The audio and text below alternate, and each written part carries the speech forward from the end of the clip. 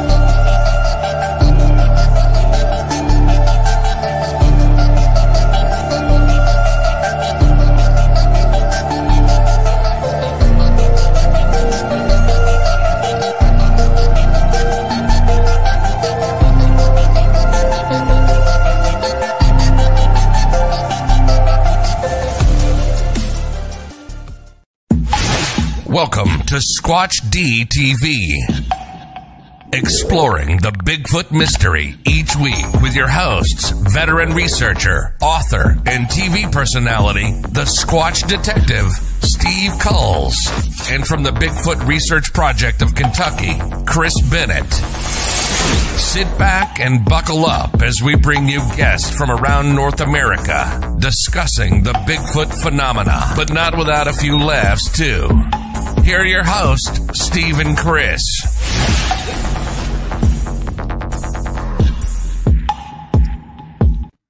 And good evening, cyberspace. Welcome to Squatch D TV for today's date, October 2nd, 2022. I'm your host, your guide, the Squatch Detective, Steve Kulls, along with, well, you know the man downstairs right there, Mr. Chris Bennett. Good to see you, my friend. How's Good, sir. going in New York? Everything is going fine. And just so everybody knows and everybody can see that we are joined by our guest tonight, Mr. Jay Fashizzle Bachochin. There he is. Look, that's like the Brady Bunch. Yeah, that's right. Cool. Hey guys, how you doing? Haven't quite got Alice yet.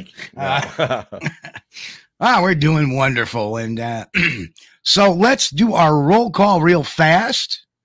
And then we'll get into it. So we want to say hi to all our folks in Lance Windsor, who was the first one in the room. Turn the light on for everybody else. Chris Tipton. Hello, Chris. Chris. The Scottish Wild Man says, get the kettle on. Hello, Matt from Central Florida, Bigfoot. Hello. Lester Taylor. Happy belated birthday, Lester. Lester Taylor's joining us. Birthday. Hey, we got Joe from Western New York, Bigfoot here. Joe. Sandra Piper. Good to see you. Angel Nolan. Hello. Jen, of course, Sherry, the missus, she's in the house. Hi, Sherry. I think we said Sandra Piper's in the house. Going down the list, because everybody's talking, which is a good thing. I know Mick is out there, our good friend Mick. Mick is driving. Don Fuller and Ammon Chris is in the house. Ammon Chris, I know My Eyes is out there. I don't know what. This one's like YouTube user. Okay. Pretty generic. Welcome. Didn't sign in, but saying hello. Hello. Don Fuller, of course. Low Rider's in the house tonight. And Joe, we're glad to see you're back too. You're feeling better. And we have DM Zabo in the house. Little Kilroy. That's new. Welcome. And YouTube user says, hello, Jay. Well, hello, YouTube user. Tim Halloran's in the house, author of the Bigfoot Influencers. Hello. We're going to be having him on very shortly. I got to get with him to get a date tied up with him. And, of course, Grasshopper's in the house. Grasshopper. Good to see you. Uncle Bones. Uncle Bones, too, yeah. Lockbeard. There he is. Lockbeard's in the house, as always. We got Nikki over at Hairy Man Hoaxes and Hoodwinks. Nikki, good to see you. Little Kilroy is here. That's awesome. Names. That is awesome. David Voigt is here. Hello. Good to see you, Dave. Howdy. Brent from the Tall Ones is here. Brent, good to see you, brother. And so everybody is in. And of course, Aaron is in the house. Hello, Aaron. Aaron. That's okay, Aaron. We forgive you. It was just me and Chris anyway. I would have fell asleep too. No, just kidding. Hey, I get all my stuff from you guys, so your breakdowns, they're incredible. Well, thank you. Thank you. You're and welcome. if you notice, my voice is coming back, Chris. Yeah. Much to the chagrin of the missus. She's had you on the silent treatment. You've been quiet for a little while, huh? Let that voice heal. No, actually, if people have noticed, I'm not smoking those nicotine sticks. Oh, yeah. Very frequently. I'm back to vaping. And that, anytime I get laryngitis, I tend to go back to vaping and goes. But I think I'm going to keep vaping instead of going back to the nicotine. I'm not going to say that's healthy, but it's probably a little bit better for you than definitely the old cancer sticks. No more. Oh, yeah. You know what? I also meant to say I saw Charlie Wonton in the house. We all know who that character is. we also see Diane in the house. Dee Dee. There's the better half of Jimmy. Hi, Diane. Yeah, and I saw Chris Tipton in there too. Yeah, I think so as well. Yeah, just a good friend. Good friend. Big crowd here. So Jay, let's you know what? While we're doing this part, let's put we can't play the sound in the trailer because unfortunately there were some copyright issues with the music. As far as YouTube was concerned, what are you gonna do? We always find I got the license for the rights. They should know that. Yeah. So I'm gonna just let this play out while we talk, and then that can play in the background when we discuss the show. So I gotta say the runtime on this was 2 hours and 4 minutes. 2 hours, 4 minutes. And man, I mean, that is quite an accomplishment. Well, thank you. Well, everyone kept trying to say keep it down. My first one was 2 hours and 6 minutes, and so I'm going to beat that because some people said that was too long, so I beat it by 2 minutes. Well, it's it's a lot to tell. Yeah, there were some parts in it that were pretty fast paced, and there's some parts in it that made you sit back and go, I got to think about this. Mm-hmm. And that was the interesting thing. And if folks haven't seen it, it's it really, what I like about it, it's an honest discussion about all aspects of the Bigfoot phenomenon. I mean, we talked about, and me being on it, we talked about everything across the board. We talked about the extraterrestrial connections. We've talked about the flesh and blood connections. We've talked about the Nephilim, which I was surprised to see that in there with your pastor there. Pastor buddy there. Yep. And then we had the whole paranormal type of thing. And it definitely you deploy a lot of people in a lot of different aspects of the show, which I thought was remarkable. Thank you. I mean, who would think of, and I've seen it done before, but who's ever done it on a documentary? It's like I've invited these paranormal investigators to see what they can do. Exactly. And I thought that was quite interesting. Well, I started out thinking the same thing. Just, when I first started out, it was just flesh and blood. That was it. It was a flesh and blood primate we haven't caught up with. And, just everything just always evolves, right? Because actually I was seeing those lights, but I did not put them in my first documentary because just talking about the subject itself is kind of, it all depends. I guess if you really believe, then you really, in the first one, wanted me to say, I believe. But that was me just kind of, learning and getting through the door of trying to understand what Bigfoot is. Right. And, so there's a few folks more that wandered in. Let's see. We had Dale Boswell. Dale, I hope you're feeling better, brother. Dale, You're a little under the weather, so I hope you're feeling better, brother. My prayers are with you. Brother, and prayers are with you, bro. And Bride Guide Pros, hello, welcome. And Pink Patriot, welcome as well. Welcome. Good to see you. So, and I noticed your beliefs kind of are you see them evolve a little bit in this documentary. I noticed when you start, you're calling them Sasquatch. By the end of it, you're calling them Sasquatch people at times. Right. Yeah. And I always rolled my eyes whenever I heard that at the beginning. People would call I them still do. Yeah, the elders, and it's kind of like, dude, it is it's a Bigfoot. It's it's a primate we haven't caught up with. But I just kind of had a little bit more respect, I guess, in my area. Yeah, and I understand that. Yeah. Well, there's what I liked about it. You covered a lot of different opinions of what the Sasquatch may be, and that's good. It's good to keep an open mind, and right. Everybody's got their own opinion, and I'm no different. I think they're just some sort of undiscovered primate. Mm-hmm. Nothing magical about them, but I also think that sometimes there can be phenomenon that happens along with a sighting that may make somebody think, well, hey, maybe something else is going on here, and it's entirely plausible, Well, my thing has always been from the beginning, because remember, from 2013 and below, Bigfoot wasn't even on my radar. I mean, I would look for ghosts, UFOs. I believed in the Loch Ness Monster, but Bigfoot to me still didn't exist. The Patterson film was a guy in a suit. Everybody's been doing this for so long, and nobody's ever really been able to bring a body in or really good quality video. And every video that comes up, it's a hoax.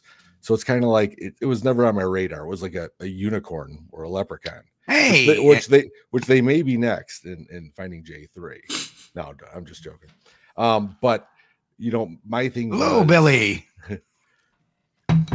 My thing has always been if they were just flesh and blood, and I do believe they are flesh and blood. I think they have other different attributes, but if they were just a flesh and blood creature like a gorilla, how are we finding a trackway of, like I did, 12, and they just disappear? See, none of that ever has made sense. Or just finding the one single print, which I understand people said they can pivot, jump, and throw you off track. I don't know. And again, well, I always ask this question to people that ask that question. Yeah. In my view, I don't want to get in an argumentative. This is an open discussion, but a lot of times people will say that. Well, how do you explain that? Well, have you ever tracked a deer or a bear? No. I mean, they tend to do that too. Yeah. Just disappear. It all depends. It depends on substrate. Right. Right. So all of a sudden you'll be tracking, and all of a sudden where to go. Yeah. Right. Yeah. So just because they disappear doesn't mean it has a number of different factors.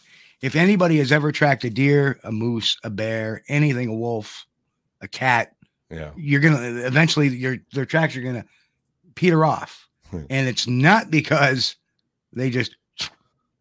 So that's something I caution people. It tends to be the big argument. Well, how do you explain that? Well, how do you explain that with a deer? Right.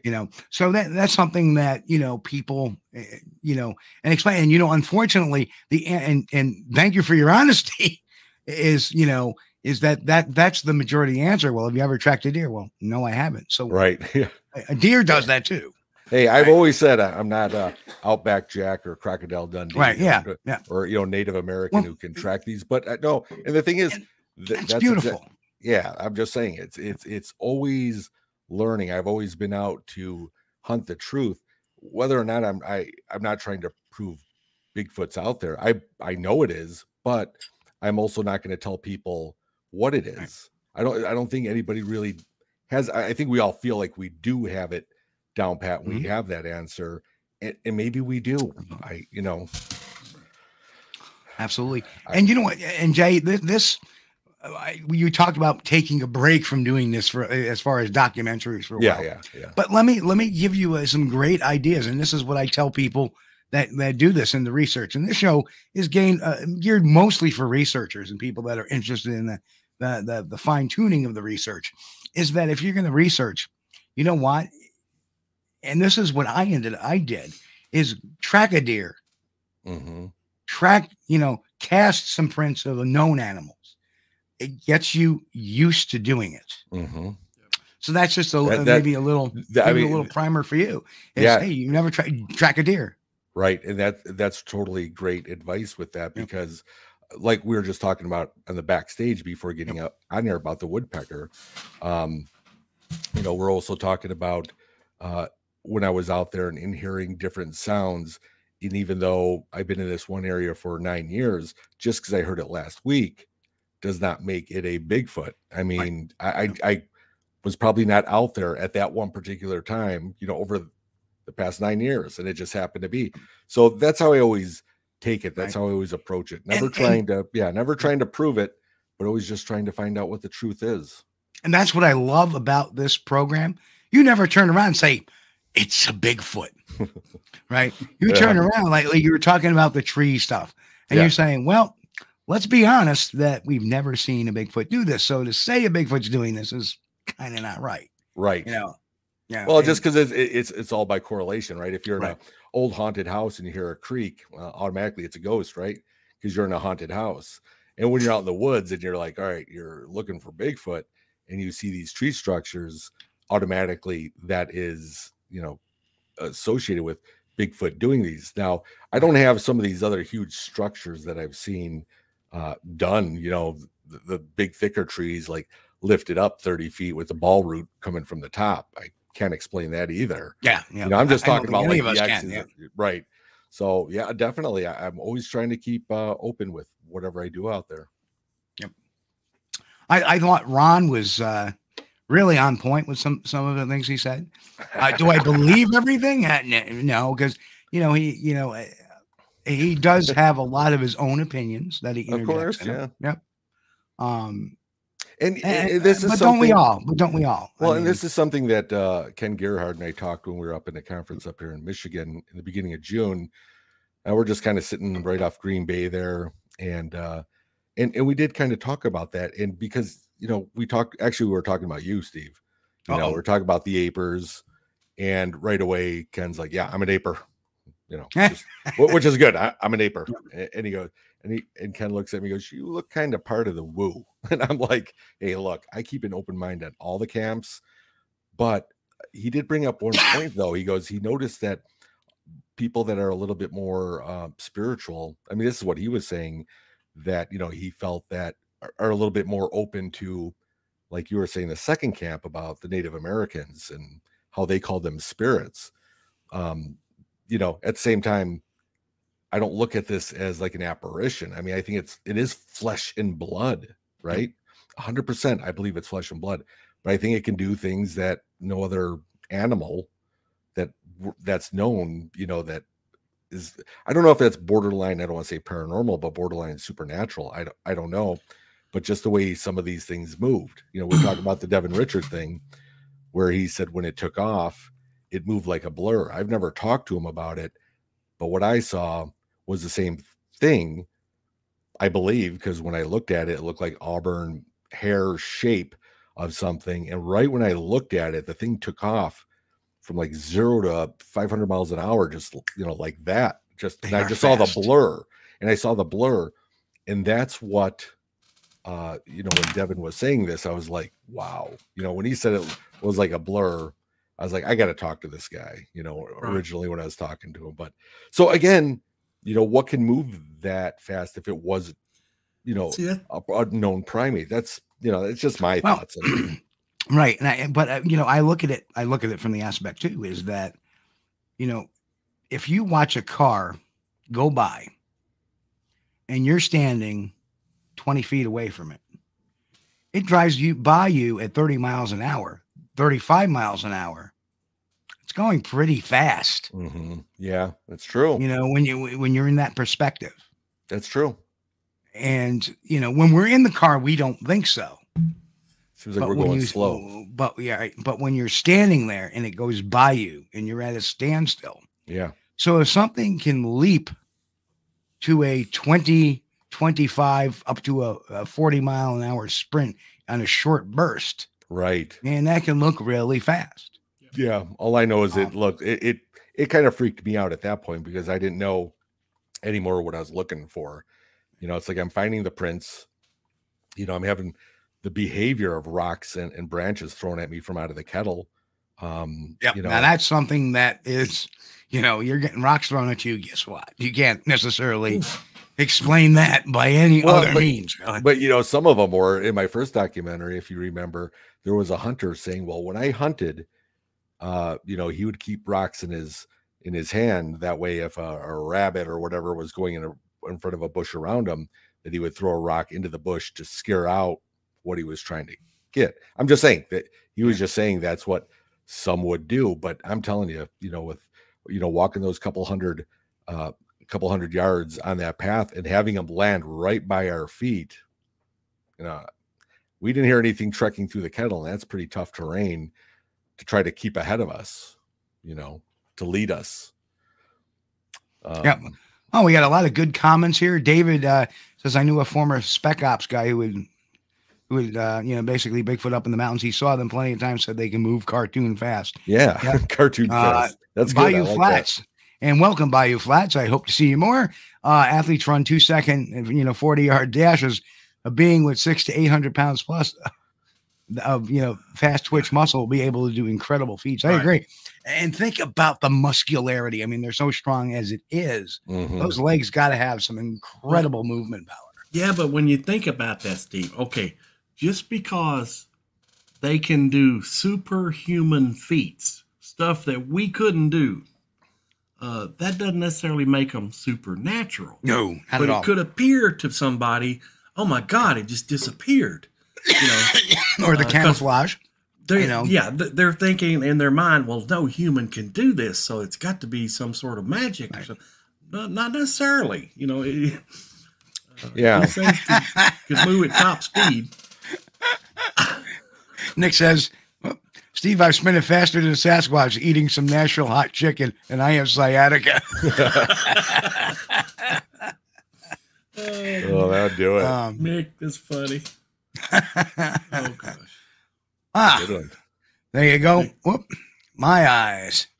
Said, where can we watch this documentary? Sorry if you haven't yet. Right on Amazon Prime. Both films are on there. They're actually on Amazon Prime and Vimeo. It's the only way to really get them. I mean, I do have Blu-rays, but right now they're only being sold through my website. But if you want to stream them, they're going to be on Prime and Vimeo. And we will have an opportunity to show everybody where to buy the as well at the end. Yeah. We have something even special set up right there. See that? See that, Jay? Look at that. Woohoo. We'll show that again later. To be distracted. Yeah, we'd be like. Yeah. Anyway. But yeah, so, you're talking about, Joe just said, thanks, guys. Now I'll be obsessing to how fast Rasta could have been on me if he wanted to be. Rasta is what he calls his Bigfoot because of the way it kind of looked. It kind of looked all, really, matted a bit. So, really, Blake named ours Barney, but he was like 5 years old when he named him that. Yeah, was he purple? No, he wasn't purple. I think that was just a B name. So he's calling him Barney the Bigfoot. And it was, it was a joke, and Blake laughs about it now. He's going to be 15, but it's like, hey, I think I saw Barney out there. It sounds even crazier, right? Barney the Bigfoot. Hello, everybody. I know, right? I love you. Oh, let's all go to the toy box. It's not a cool name, but now I got to stick with it because my son named him. So, yeah. So the whole blurring thing, like I said, I saw that little guy, the 5.5 foot one, take off, and it was fast. It was like, and like I say, you talk about, paranormal aspects, and I always say that about the deer crossing the road. You see a deer cross the road, you're looking, where the hell will it go? I don't see it. Right. Yeah, You it know? just kind of like jumped off and Yeah, disappeared. So again, not supernatural, but has that ability to Right. do certain things. Sure. And you know, I Different don't know why- attributes of what we can do. I mean, we can't run that you fast. know, I don't think and any primate can run that fast. Do you think that could bolt that fast? yes. I don't It's think just- that anything Oh, that'll a go that fast gorilla other than a Bigfoot. okay, you guys talk about that. Hang on a second. Yeah. Those things can scoot and silent too. And the people, some of the guys joking about Bigfoot's call them, what was it, woods ninjas or something like Okay, that? Yeah, yeah. so Yeah, a the wood gorilla, ninjas. a gorilla's top speed is 25 miles an hour. Okay. That's That's pretty more fast. than me. Yep. Faster So- than me too. And they have short little legs. I'll They race do. him on a mini bike though. Yeah, right. Grab that Um, bike on you. Let's see. I really, Go. I really enjoyed that documentary. And I think Chimpanzee is it's gonna go also over big. 25 miles an hour. Oh yeah. And I think, you know who the slow ones are going to be? Well, their muscle structure is a lot different than ours, and they can do things that humans cannot do. And the slow ones, the orangutans, 2.7 miles per hour. Yeah, well, they walk, they don't run. Right turn, Clyde. Yeah, they're not in any hurry to get where they Right. want to be. Yeah. Well, that would be good though, in case you're ever chased. Make sure you get chased by an orangutan. That way, you can move away fast enough to.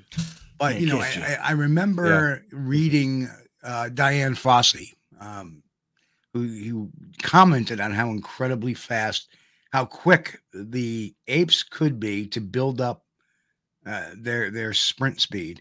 And that's the amazing thing. If you think about it, none of these animals, even bears for the most part, aren't long distance runners. No. They're sprinters, and they just launch. And they launch almost at top speed a lot of times. Mhm. Like when a gorilla charge. I mean, a gorilla charge starts right from boom. So, you know, if a Sasquatch books it, it's only going to book it for a short distance, I'm sure. Yeah. Do you think it's faster on 2 legs than 4? I think so. I Yeah. really am. Two I or three also think- steps and it's gone. Yeah. That's all they need. Give me, you heard that song, "Give me 3 steps, mister, and I'll be out the door." I think that's about all they need. Well, like About I 3 said, steps. like I said that in my first documentary, the one that the sighting I had, of course, I didn't have any camera or video or anything on it, but I mean, this was again, remember I said I was kind of new to doing the Bigfoot stuff. So it was kind of like when I thought I would see Bigfoot, it would be Harry and the Hendersons or the Patterson Gimlin, Patty. But this thing was on all 4s, but it really resembled like a gangly chimpanzee, like thin. It wasn't barrel chested bulk. It was, the weirdest thing. But like I said, is when I'm looking at it, the thing moves behind tree and brush, but it was like on a cart with wheels. Like you never saw anything move. It just kind of like a statue being pulled behind a tree. It was the weirdest thing I've ever seen. Well, if you notice the same thing with Patty as Patty walks, Yeah. it doesn't bounce. Doesn't bounce. Right. Kind of glides. Yeah. It's on My skateboards. buddy described the same movement. He said it was like a smooth, like a floating movement. As it went down the hill, it just kind of floated away from him. Right. And, And that's what I'm saying is that I can understand then where people said, well, they're ghosts because they can float. But just the way their anatomies working with the hands. I always think that they're like Fred Flintstone's Twinkle Toes when he's bowling. And just the fingers come out in his toes and they just kind of belly crawl around. Yeah. Here's funny. Raptor Crazy says, "Yeah, I hope you can move fast away enough from an orangutan, but if they grab you, he can break you faster than anything else." Yeah. oh yeah. Oh boy, that would be a bad day for everybody. Don't want to do that whenever we go to the Milwaukee Zoo up there. They have that one bar that you can pull to see the strength of what an orangutan can do. Yeah. And you're sitting there pulling it. And it's just like, depending on how strong you are, the orangutan can just crank it open and just break you in half. And that's the thing too. You know, a lot of people will say, you know, if you've had a sighting, and they'll say, "Well, why didn't you run up to hang it? on, hang why didn't on. you run up to it?" You know. Now I got to go to the YouTube channel because we have a spammer in the chat. Uh-oh. And that's my. Yeah, people will ask you if you've had a sighting. Well, why didn't you run towards it? Well, it's different when you're out there. I don't care what anybody says. Again, I'm not Crocodile Dundee where I'm gonna to whatever's out there, but you know, when it happens, I guess it's just it's a hard explanation. I always think about it afterwards, like, why didn't I go down there? But there's a lot of times where it's just that fear just wants to push you out. Yeah, let you know what you're made of. You know, if I would like for those people that would like to run towards one to have a sighting. It would be good. You know, and I'm trying to get there, folks, but it's taking me forever. I'll watch. Because I'm running everything off of. Like tackle it like the Tim Tebow commercial, where Tim Tebow retired and he tackles a Squatch. It's like, yeah, I'd love to see that, and it's always different every time I go out. You know, that's what we're trying to do, is hunt the truth, find any clues, you know, just try to keep, you know, finding more and more answers to the, you know, million-piece puzzle. Just the known primates that we know of, the gorillas and the chimpanzees, I have been really close to those. And of course, now they were in cages, all right? Yeah. But I have no doubt in my mind, had they wanted to, they could have grabbed those cages and just spread them, ripped them apart. Yeah. Then you're in a world of hurt. That would have been a bad day for because they're coming for you. Yeah. Last time you stick your tongue out at me in this cage. That's why you keep packs of gum and smokes and stuff when you're around. Here you go, buddy. That's right. That's right. It's almost like gifting. Yeah. Yeah. Yeah. But like, now, you know, go ahead. No, go ahead. I'm sorry. No. And I was just going to say, because it's like, you know, and I am always looking at when we're talking about, you know, the flesh and blood primate, you know, that we haven't caught up with yet, that is out there. Now it's that correlation, just like you were talking about that tree that I saw, and just because it's bent does not make it said Sasquatch did that. And the same thing with the lights, because like I said, as I've been seeing these lights out there, and I've only recorded really one good one, and even that was a hard quality to bring up. But when you're watching this and it's happening, and it's not just to me, but you know, with the people I go out with, it's just, you know, they're so hard to explain because they are truly orbs of light. I've seen the sprites out there that look like little will-o-the-wisp, and I've seen white orbs. I've seen diffused orbs. The one that really kind of got me to kind of where I'm at right now really was, you know, with that thermal that I caught that you guys watched today, on Beyond the Kettle, is there was a thermal there, right? And we can't really say if it was a Bigfoot. Even I gave that to Steve, and he broke that down, which was awesome. But to me, the way it was looking, you know, peeking, it was almost like the behavior I heard of kind of like, what are you doing? I'm back. Here I am. Right. And the thing had to have been huge. It had to have been more into the tree line. Anyway, but just as it went away for that last time is when that orb of light came from the direction of where that thing was peaking. And it went right in front of the three of us. We're watching it. And just as it went out of sight, we heard a total breakthrough, which was not caught on the audio, a real breakthrough, the brush. So I was trying to figure that out. You're seeing an orb of light kind of do an arc and go down, disappear, break through the trees.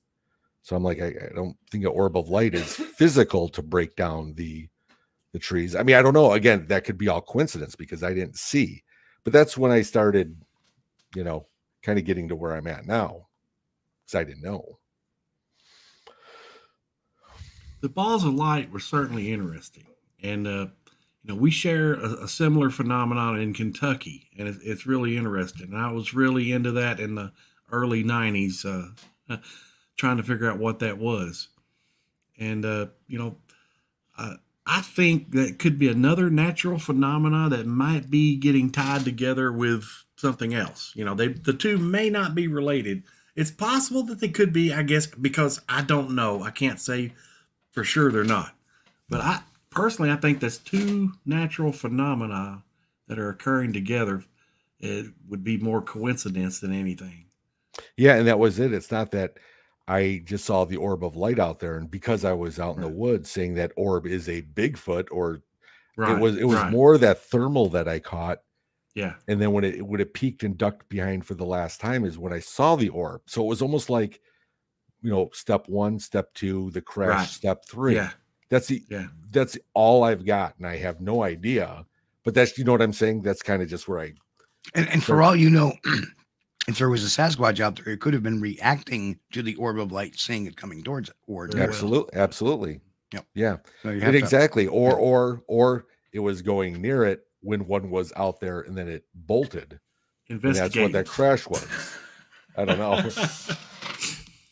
The curiosity was piqued, and it said, "Wait a minute, there's not a human over there, but there's some light. Let's check that out. What is that?" Yeah. So again, those are the things I don't know. You know, it's funny, you've heard me, comment on a lot of this stuff, Jay, on camera, off camera, during the documentary. And I'm not ever one to take somebody's experiences away. I saw this Bigfoot, and next thing you know, it was an orb of light. Right. And we've heard those type of things. And I'm not one to take that away from somebody, say, okay. Right. But I'm more to what could have caused that. Right. And to me, there are a lot of logical explanations that what could have caused that. But what I find interesting is that if you see a Sasquatch or you see what you believe is a Sasquatch, or you hear something and you catch it on your camera, well, now we're in a different kind of ball game, because now that's not something caused by infrasound, because infrasound doesn't cause eyeballs to vibrate in your camera, which would cause a hallucination. Okay. It doesn't, so you got to kind of, it may be paranormal. It may be, so at least we know we can rule one out. If you have a Sasquatch experience and capture an orb on your camera at the same time. The point is, though, is what you heard a Sasquatch. We correct, don't know. Right, exactly. We don't know that either. Just so like we the can't, therm, yeah. Right? We can't tie any of this together yet because the dots haven't completely connected. Correct. It's all by my theory, right? Yep. If I was going out there just looking for Dogman, right, then all these things that were happening out there was going to be a Dogman looking behind a tree, or UFOs. Those are just UFOs flying through trees. Again, I don't know, and all I wanted to do is put that out there. That's why, again, whenever I do the documentary, it has nothing to do with fame or fortune, because we know that Prime doesn't pay anything. I'm saying I just want to put this out there of saying this is what I'm experiencing here in the Kettle Moraine in Wisconsin. We do have some questions in the chat. Yeah. Tim asked me and Chris what were our thoughts on the orbs. We're going to put that one towards the end for now. Yeah. Mick asks, what is it that makes some people link orbs of light to Sasquatch? He doesn't see it. Well, I think that it's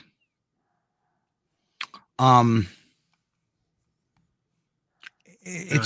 of not a logical process necessarily, which is a big argument of skeptics or people like a Kenny Biddle would argue that, Kenny Biddle would argue that, hey, You'd argue everything. Yeah. Actually, I was just on his show a couple of months ago. So, and it's kind of flawed logic. You hear something in the woods, it's got to be Bigfoot. You see this orb, it's got to be, Bigfoot. It must be related to this orb. Well, maybe that sound you heard in the forest is maybe actually paranormal. Mm-hmm. Yeah. Maybe it's a critter. Right. Maybe it's paranormal. Maybe that's tied with the footsteps because it's paranormal. That's why we brought out the ghost box. Yeah. Tobias brought out the ghost box. We'll talk about let's talk about that in a second. Yeah. So I want to get okay. So let's talk about the ghost box and the which I thought was even more fascinating was the EMF detector. Yeah, the K2. The K2. And the thing is, because I was a paranormal, well, I started doing that in 2007, looking for ghosts and everything. You know, we saw it on Ghost Hunters. They were using a K2, so that must be the ghost meter of choice. So actually, it was Karen's K2 because I really don't bring one out there, but she did, and I'm like, you're not going to find anything out here because you're going to get a zero flat line. You know, out in these woods, there's no power lines. There's, you know, besides what the Earth could get off. But all of a sudden, we're just right there, and the thing's just going crazy. Right. But I remember from my, from my paranormal ghost investigating, you have a phone right next to it. It could be getting to receiving, and start tripping it. So we wanted to make sure that, Karen didn't have her phone on. Sanjay was far enough away, but the thing was like still super strong, and it didn't last that long, and then it went away. So now let me ask you another question. Yeah.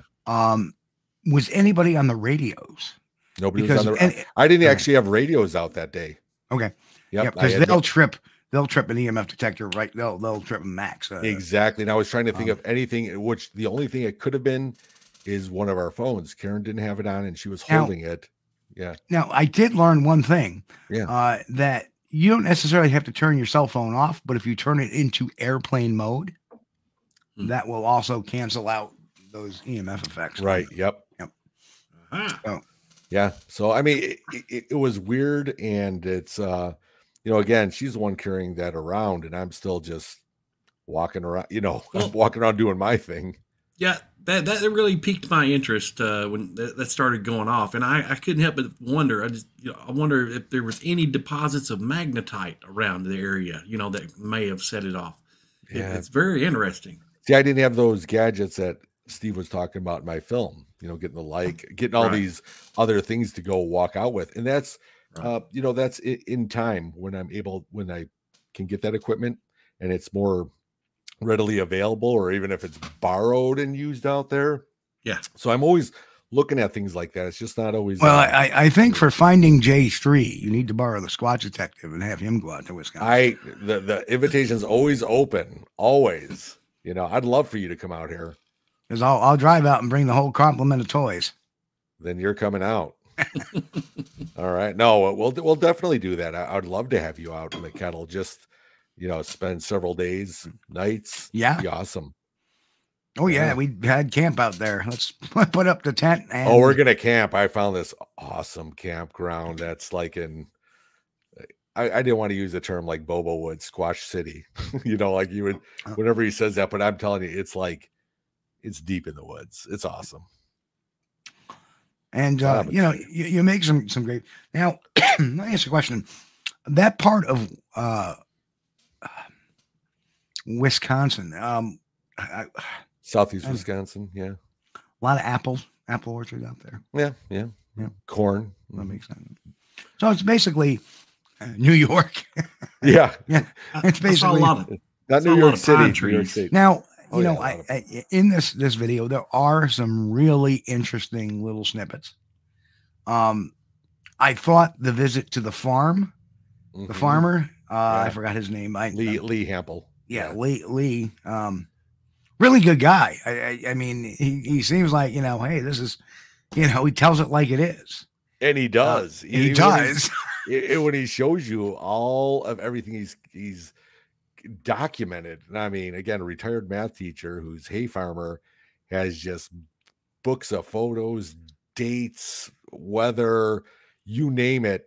And when you look at it, I ask him, I go, wow, that's wild. What is it? And he's like, I don't know. You tell me, because he's being honest. We really don't know what is out in that field.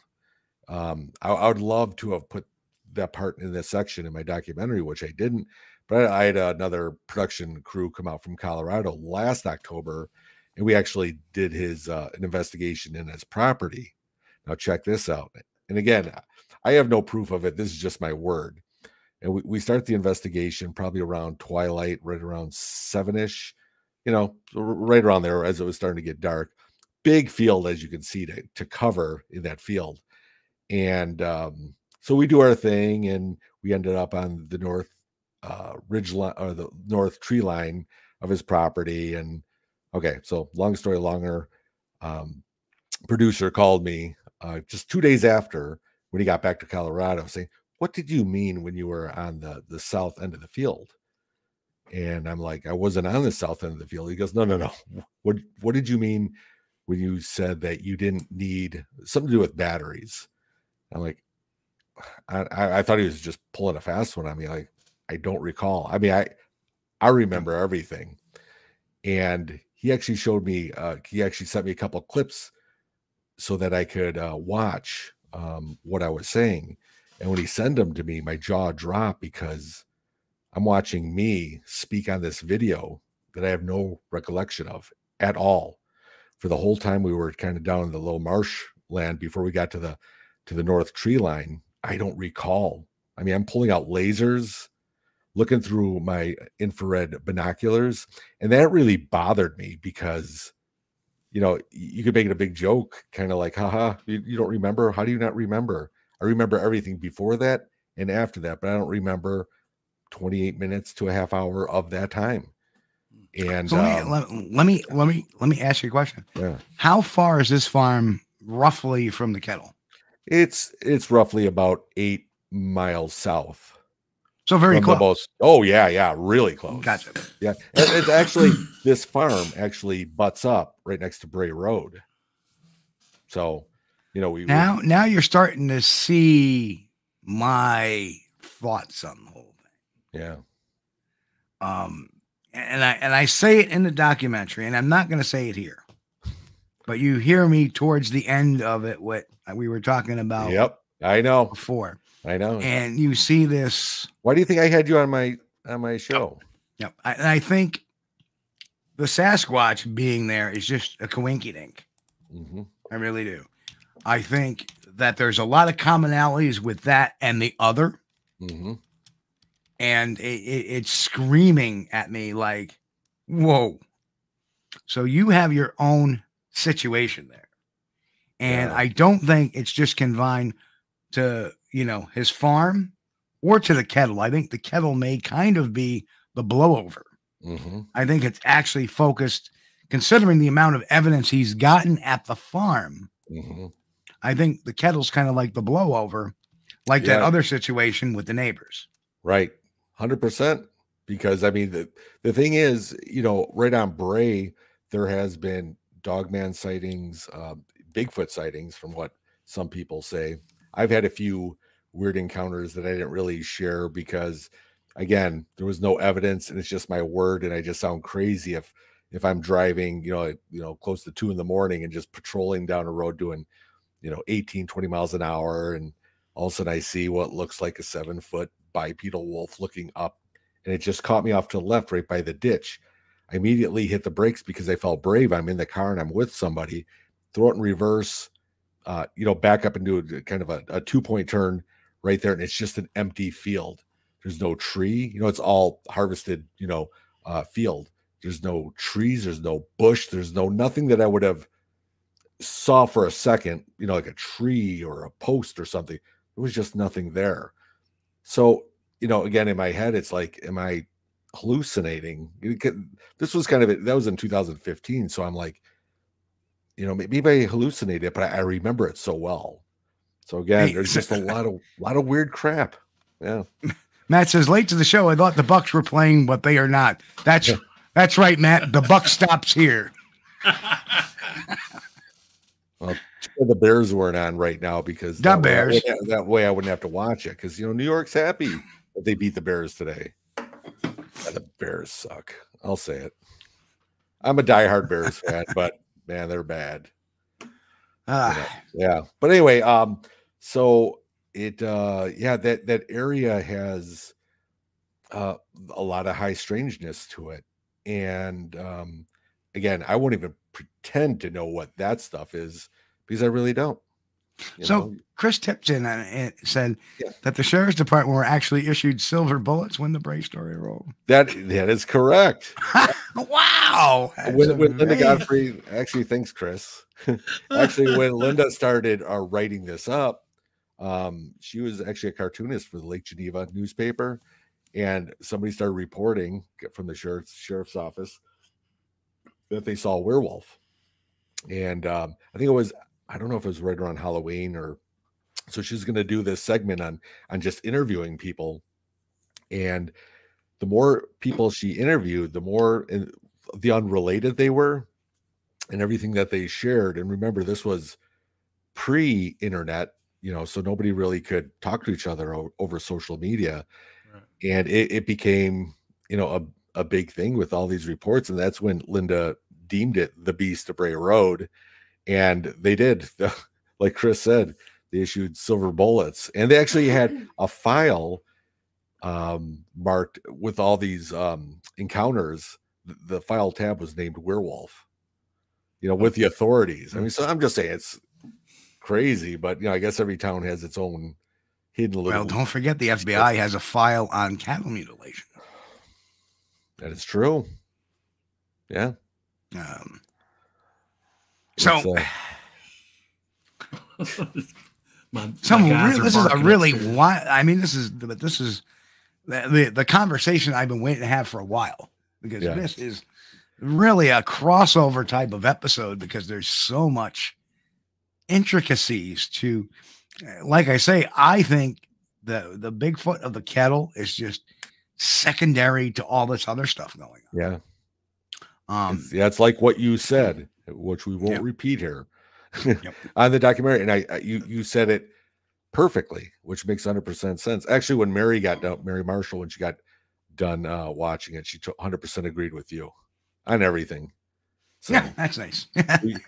So you got that good fan there, where I'm like, well, it could be this, we couldn't be. And the thing is, like you would say, nobody really knows, but I don't want to make that sound like I know it, because I don't. And who knows in the next 2 years if I evolve from where I'm at now to something different. I'm just gonna keep going. And I don't deny that. I definitely have looked at the phenomena a little differently. Not that it's paranormal, but I guess environmentally, my surroundings, I've looked a little bit differently.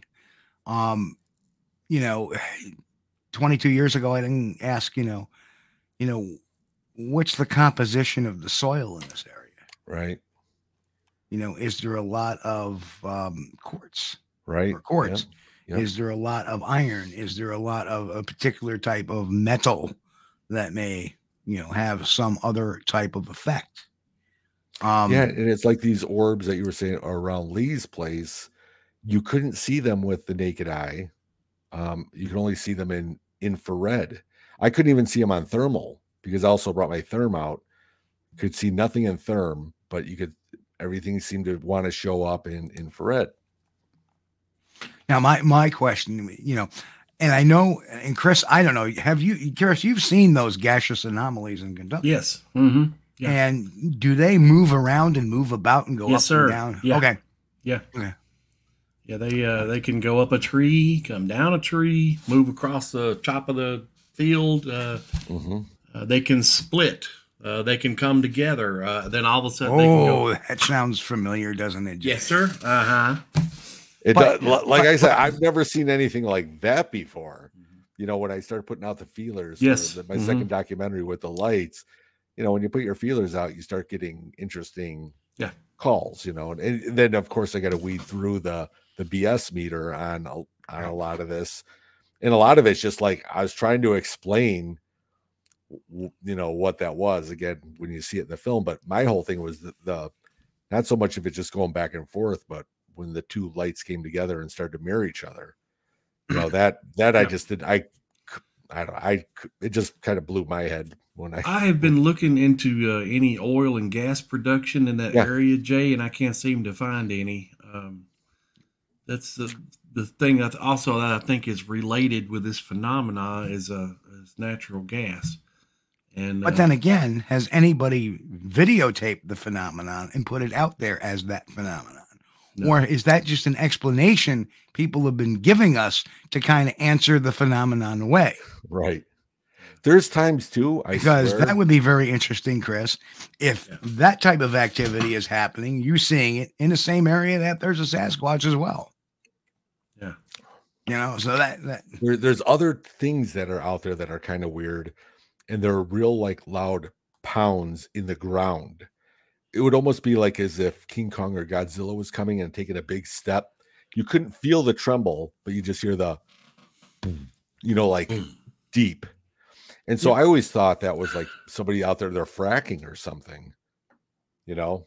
I couldn't find anywhere where they would be fracking, but then that started making me think, what the hell's under these hills of Kettles? You know, is there caves under there, or you know, that's actually what I want to explore.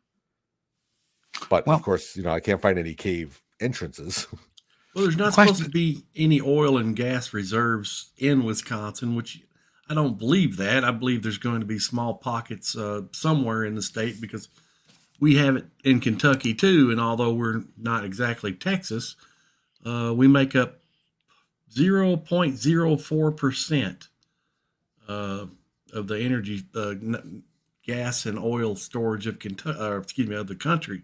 Of course, now to put that in perspective, Texas makes up 33.7%. So there is a little oil production in Kentucky and natural gas production, even though we're at 0.04%.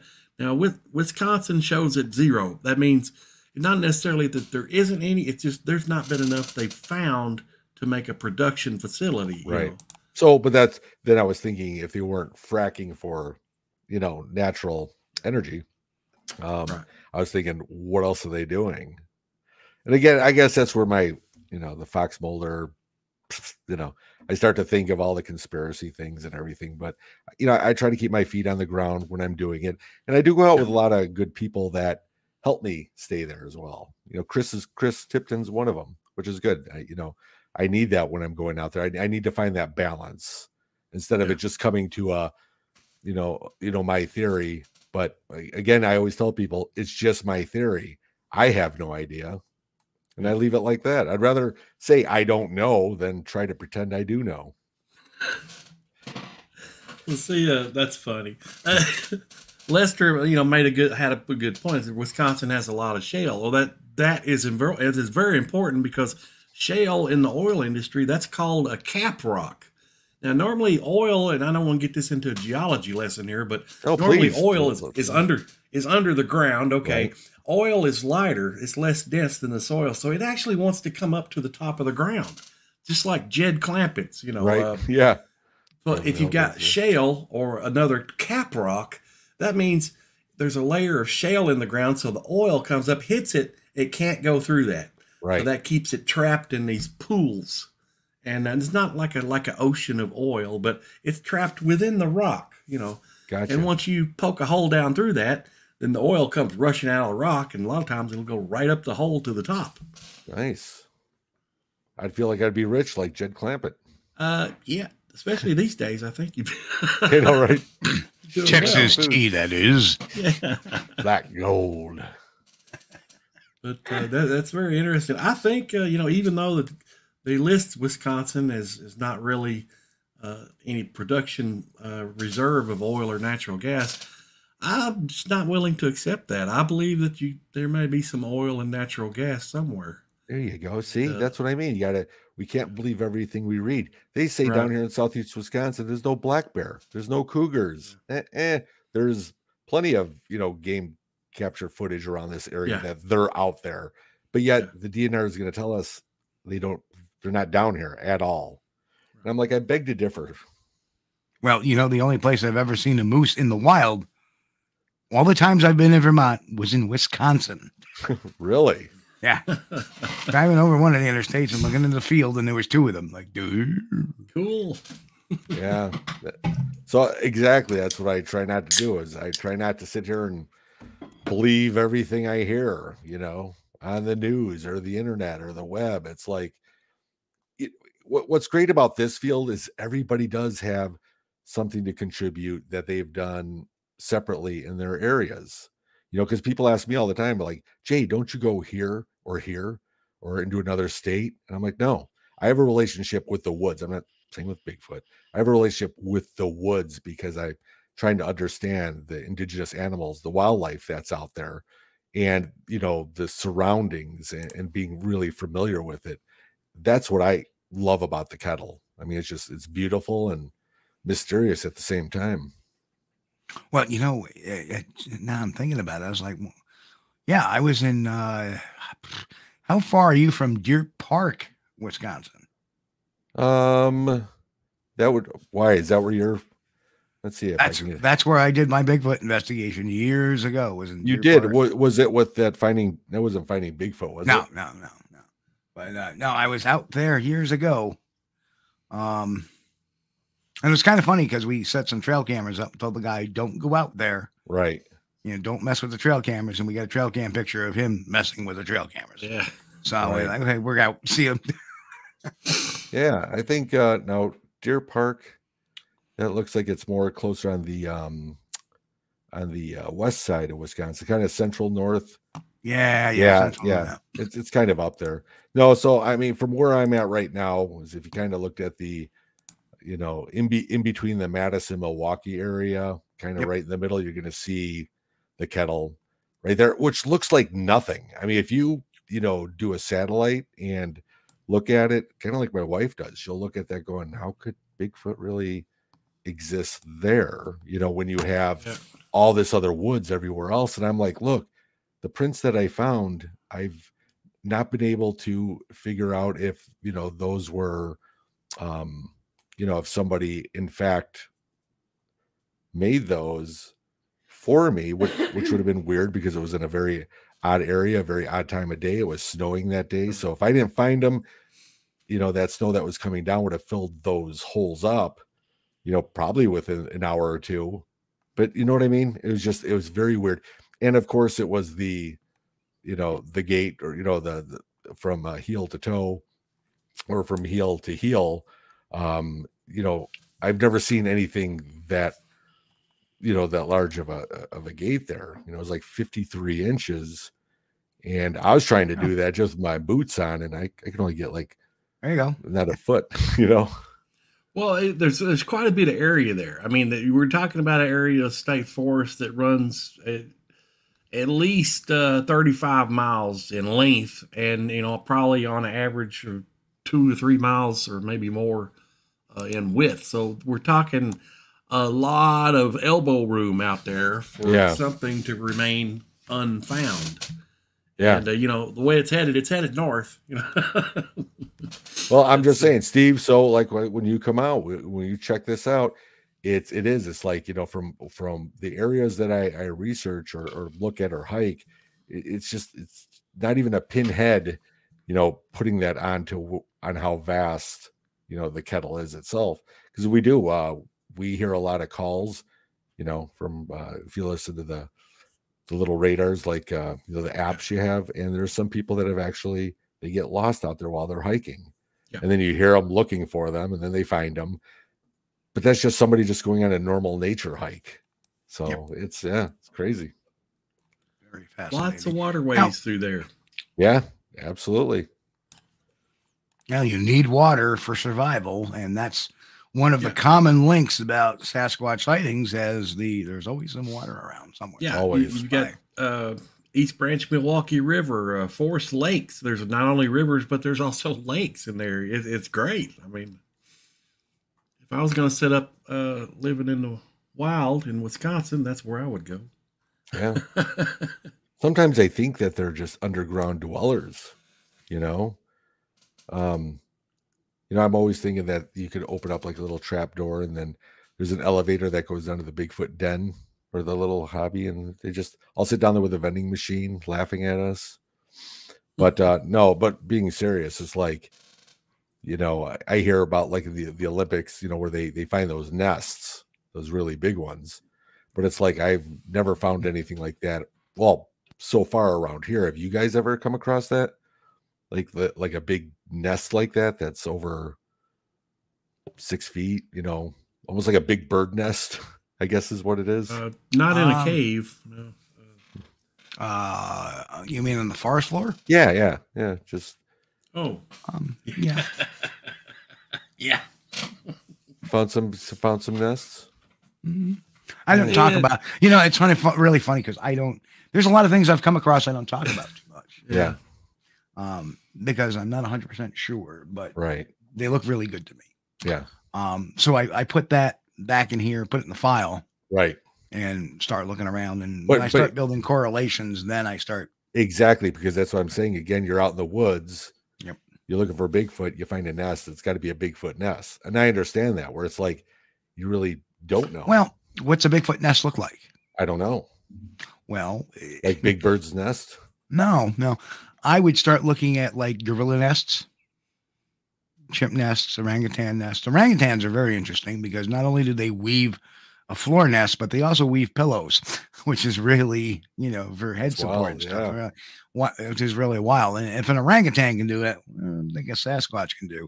So I'm pretty sure if you look like at a gorilla nest or something like that, it'll kind of give you an idea of what a Sasquatch bedding area should look like. Yeah. I've seen the Marble Mountain video, and I'm sorry, but those nests look like coyote dens to me. I've seen coyote dens in the wild, and that's what it looked like to me. I would have said, well, that's a coyote den. Do you ever because find any like hair samples or anything to extract? the only from hair I've somebody? ever found in the Adirondacks was actually, and I took it home. I knew it wasn't a Sasquatch hair. It was way too short, but I wanted to know what kind of hair it was. Yeah. And as soon as I put it under my little magnification toy I had at the time, I could very clearly see it was a red hair with a black hair with just at the base, but the rest of it was red. It was a red fox hair is what it was. Yeah. And I just caught it in a stump that had a lot of grubs on it. And I saw Yeah. it there and I pulled it out with tweezers, Plucked it. threw it in Like an you envelope. said, that's the best thing to do. It's like that's what I'd love to do, no matter what I find, no matter what kind of print. Yep. Try to document it and just try to learn from it, if anything. Yep. Exactly. How about now how about that smell? Yeah. Ugh. Now that has always been really bizarre to me. Definitely, if Chris is still watching, he should be tuned in. It's the first time I was out with him, this new area, and we were out there a couple times already. But this, I really can't really explain because we don't have smell-o-vision or anything on here. But the way I did, because it was so putrid, like death. It just reminded me of one time I was cooking chicken and I took the raw pieces that I needed to throw out, but I didn't really wrap them securely, and I put them in my dumpster outside, and it was out there for a couple days before garbage day, and I lifted to put something in there which would almost make you puke. It was so putrid, but it also had that this is the smell that we smelled, which also smelled like, it smelled like crap as well, and a swamp. It's so hard to say if there was really any must in it, but the biggest thing is the way it kind of overtook us, because there was no wind. Now I know there's wind current, but there was absolutely no wind, and we remember this, and just standing there, and it just engulfed us to where you wanted to throw up, and as easy as it came, it would go away. And then when you try to walk around to see if you could smell it somewhere else, because obviously you're in an uncontrolled environment, you got kills out there from whatever out in the woods, so you're like, if that's because you kill a mouse in your house, in the wall, it smells for how long, how bad.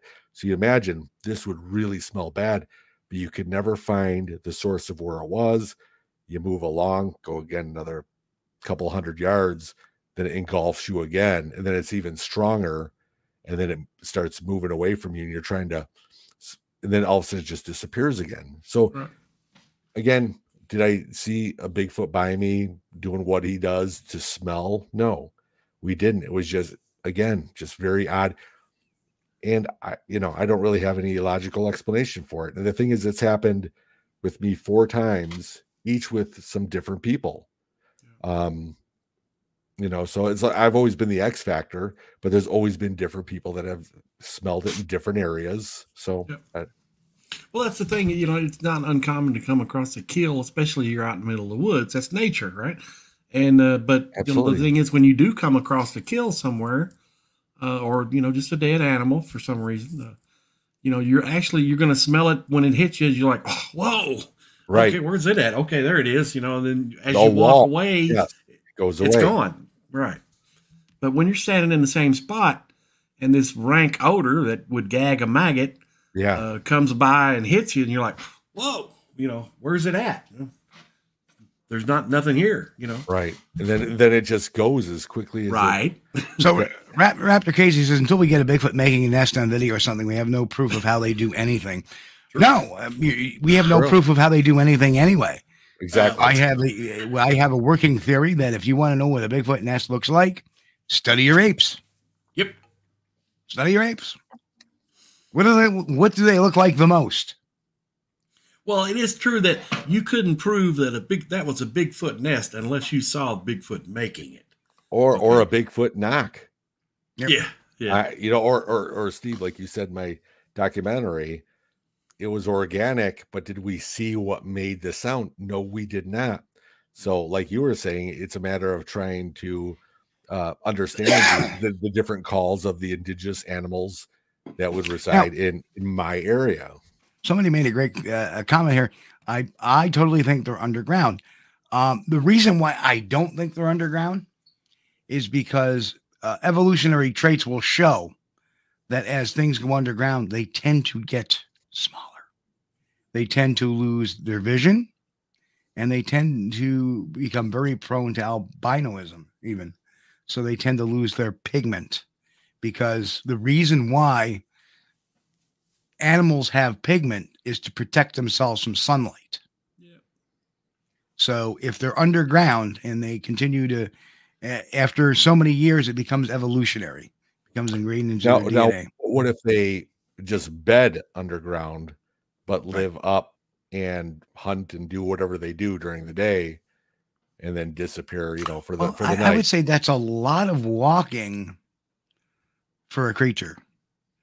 Like, why haven't we ever, if they bed underground, why hasn't somebody stumbled upon their cave? Yeah, I think they have. 100%. Right.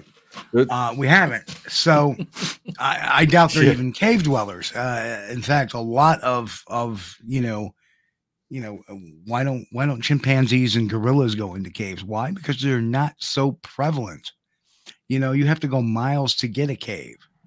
Right. So when people give that blanket statement, I believe they're in a cave, or I believe they're underground. I believe there's some that may go underground. I believe there's some that go into a cave, but they don't all do that. They can't. Yeah. See, Kind of like a Motel 6. No, I always look at it that way too, is that if they're everywhere, let's just say, and I don't mean behind every tree, on how big they are, they would still have to leave some sort of trackway, you'd think, right? I mean, a broken, like a game trail, unless they're just in trees. I don't know. Like I said, that's what I kind of look at is, if there was a big 4-foot broken path of something. Now, for the chat, that's kind of like, understand, people are entitled to their beliefs. We haven't proved anything. Yeah. I'm giving you the logic that I believe this is, and based on science and based on reading and based on stuff that I've researched for the last gazillion years, it seems like. Yeah. I really think that, there may be some that, okay, I'm going to go to a cave, but like, what do you do with the Sasquatch that's in the middle of this place here where there isn't a cave in 40 miles? You think it's going to come to this area every day and walk 40 miles back to the cave? And that's what you were saying. That's that'd be like a lot of walking. Yeah. It just goes to show that not every human lived in a cave or a Homo sapien. When we were back in our days, not everybody lived on the forest floor. Not everybody lived in a tree. We're primates. We kind of like, I'm going to be over here tonight. Yep. Yeah. And guess what? Primates aren't necessarily all nomadic either. So I have to remember that as well. That's one of the things about Kentucky. I live in the Mammoth Cave region. And so because we do have some sightings around here, people kind of correlate that and they say, well, they must travel or live in caves. Well, I don't think they really do, but I don't know, but there seem to be other places in the world that maybe don't have caves or karst formations. So I think while it's Wisconsin. possible, right, it's possible that they could live there or stay there. I think it's more than likely a case of just convenience. They have a place they can stay for a day or two, then while they're moving around, different various areas. But, Question there, Jay. Have you ever talked with First Nations of Wisconsin about them? I have talked to, I would like to say one of them. One of them was an elder of the Ho-Chunk, which believed that they were what they called water spirits. And I'm thinking, wait a minute, now that again they're going to the spirit realm, where I'm like, wait a minute, no, we're talking about Bigfoot though. You know what I mean? It's flesh and blood. You're talking about water spirits. And they would just talk about it kind of being there and then not being there, but physically formed. And kind of in my area, it's kind of the Ho-Chunk territory, where they believe, they have so many different other beliefs. It's almost like I wanted to incorporate it into this documentary, especially about the feathers. If you notice, there was one little clip in this film that I mentioned a feather.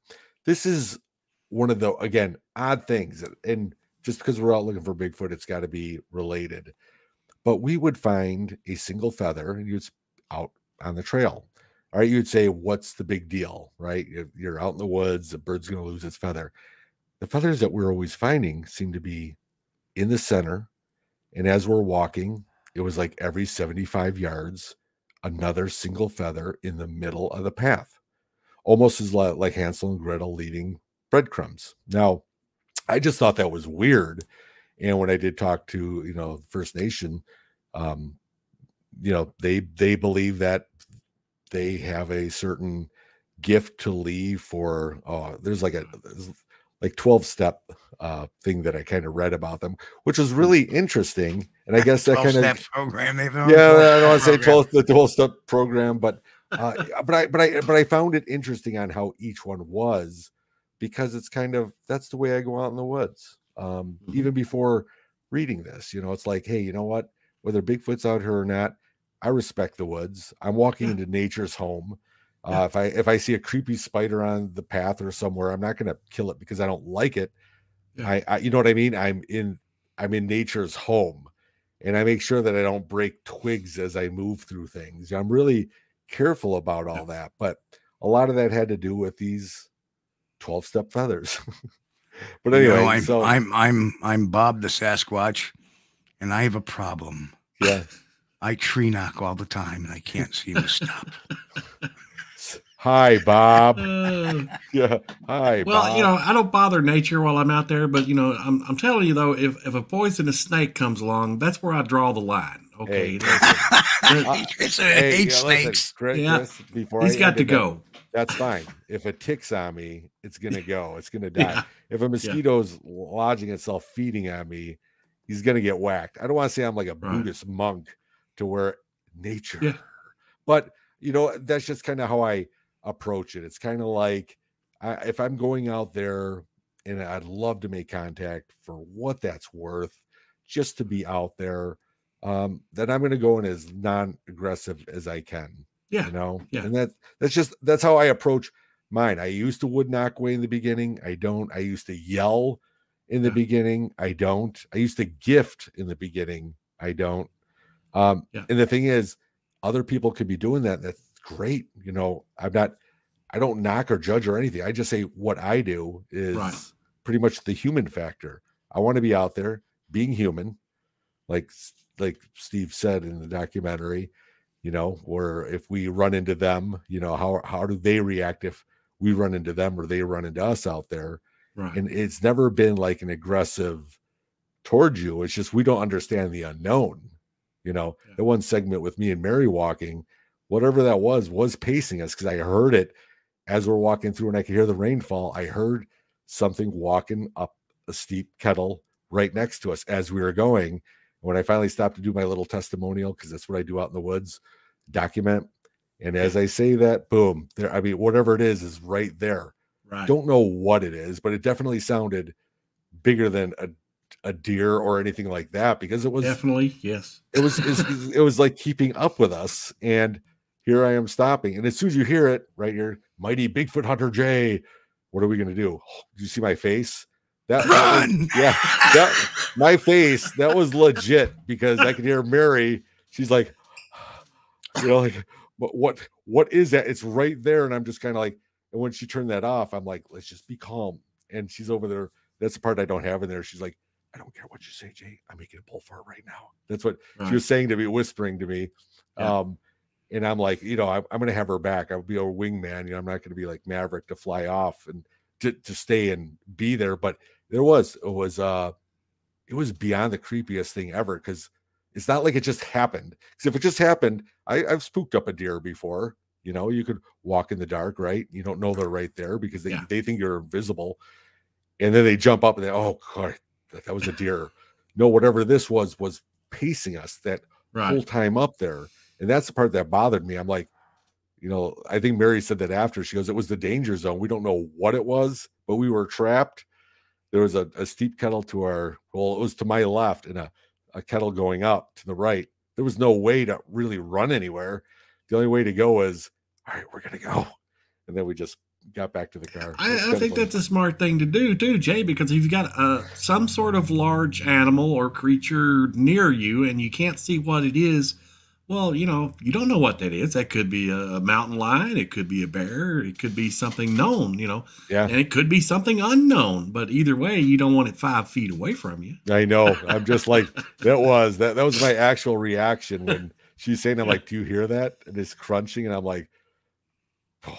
It was one of those, the pucker moments, I call it, where it's like, it's time to go. And there's nothing to be ashamed of. Yeah, I'm not. I've gotten over that. Yeah. I've tried to talk to a lot of people. In both of my documentaries, I don't have this one encounter, but it was with Chris Tipton, and we just get out there, and it was June, just got dark. And it just got done raining. We were walking out there, and you hear the rainfall coming off all the leaves, 360 degrees around you, and just, just rhythmic and everything. We're on a big 15-foot wide path, but a very steep kettle on each side. One of the 300-foot kettles on one side, 200-ish on the other side. And we're up there, and it's dark. And he brought his little club with. He goes, hey, do you mind if I knock? Because remember, I said I knocked, but I don't need more. And I'm like, yeah, go ahead. He walks over to the edge of the kettle and finds a tree, and he's about 12 feet away from me. And he's like, wham, wham. And of course, you're trying to listen for a reply, right? Because that's what we're supposed to do. And it was dark enough where I couldn't see Chris, because that's how dark the canopy was and how dark it was in there. And I actually closed my eyes to focus. Even though it was dark, I closed my eyes to focus. And I'm hearing around me, the rain falls off the leaves just everywhere. And all of a sudden, right behind me to my right, and I'm not imagining it because I captured something on audio because it's the only thing I had on me. I hear a step right to my right behind me, right in the middle of me, and then one right off to my left. But it sounded like it was right behind me. Like, I couldn't judge exactly, but on how wide the path was, couldn't have been any more than 10 feet right behind me. And the feeling I got was, do you guys ever remember being kids and going upstairs from the basement? You turn the light off the basement, you're going up the stairs, and you have that feeling of something chasing you up the stairs? Or am I the only one? Sure. All right. So I always use that because it was that type of fear that overtook me. And I was a tree. Meaning I couldn't move. I couldn't speak. I couldn't motion to Chris. Chris didn't have no idea what was even going on. And I felt like I was just like froze because I never heard it leave. That last step I heard was right behind me to my left. And I just felt like, what's going to happen? All those things kind of rush through your mind. And what felt like an eternity only turned out to be like a minute and 20 seconds. Because I remember something snapped me out of it and I walked right towards Chris. But being, I don't want to be aggressive and have a big spotlight on it. Don't ask me why, but I put my therm on it. And of course, I walked towards Chris, turn around, put my therm on it, nothing's there. So of course I'm like, all right, did I just imagine that? But later on, in the audio that I captured, I can hear what sounded like bipedal footsteps behind me. That's all I can say. But it's like, I'm not going to try to convince anybody of that. That was my own experience. I don't need to tell people, hey, Jay could be a crackpot for all we know. He doesn't know anything. But that was, you were saying, Chris, when you were saying it, it's okay to be scared. I had a hard time with that one because I didn't go back out for a little over a month. I'm like, I'm done with this. I have no idea what this is. I felt like I could have died, left my wife and kids, and it just made me sad and depressed, and I didn't want to do it anymore. It's kind of funny. Maybe someday you'll read about this. Wink, wink. The body has a certain reaction when things happen like that. It's called the flight or fight reaction. Right? Yeah. A lot of times, you don't know how you're going to react to you're in those circumstances. You felt this dire, imminent fear of the unknown or danger, and you reacted by getting out. That's what you do. People kind of chuckle because they've been here, and Chris can attest to this. I get a rock thrown at me, and what do? Laugh. I laugh. Right? Live on the air, last September, up at the state forest there, and something throws a rock at us, and I sit there and I laugh. And I forget who it was in the chat room said, yeah, if something throws a rock, and Coles just sits there and laughs.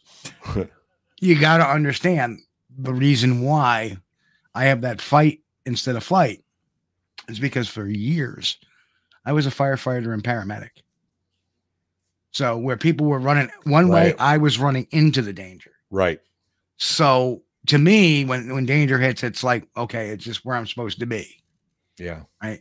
Most of the time, people have that opposite reaction. But what does that tell us? That tells us that if there's a particular situation where somebody is showing a flight or fight reaction, it shouldn't be fight and then a minute or 3 minutes or 10 minutes later turns into fright and books off. Yeah. And we hear that in certain Bigfoot sightings.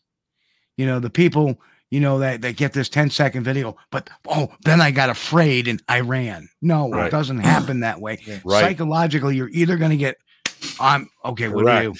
All right, let's get out. Yeah. Right. Yeah. Or they're just going to say, all right, we're staying here until the very end. Yeah. That was Roger Patterson. That was Roger Patterson. Yeah. I want this thing. That's it. I'm going. Yeah. Right.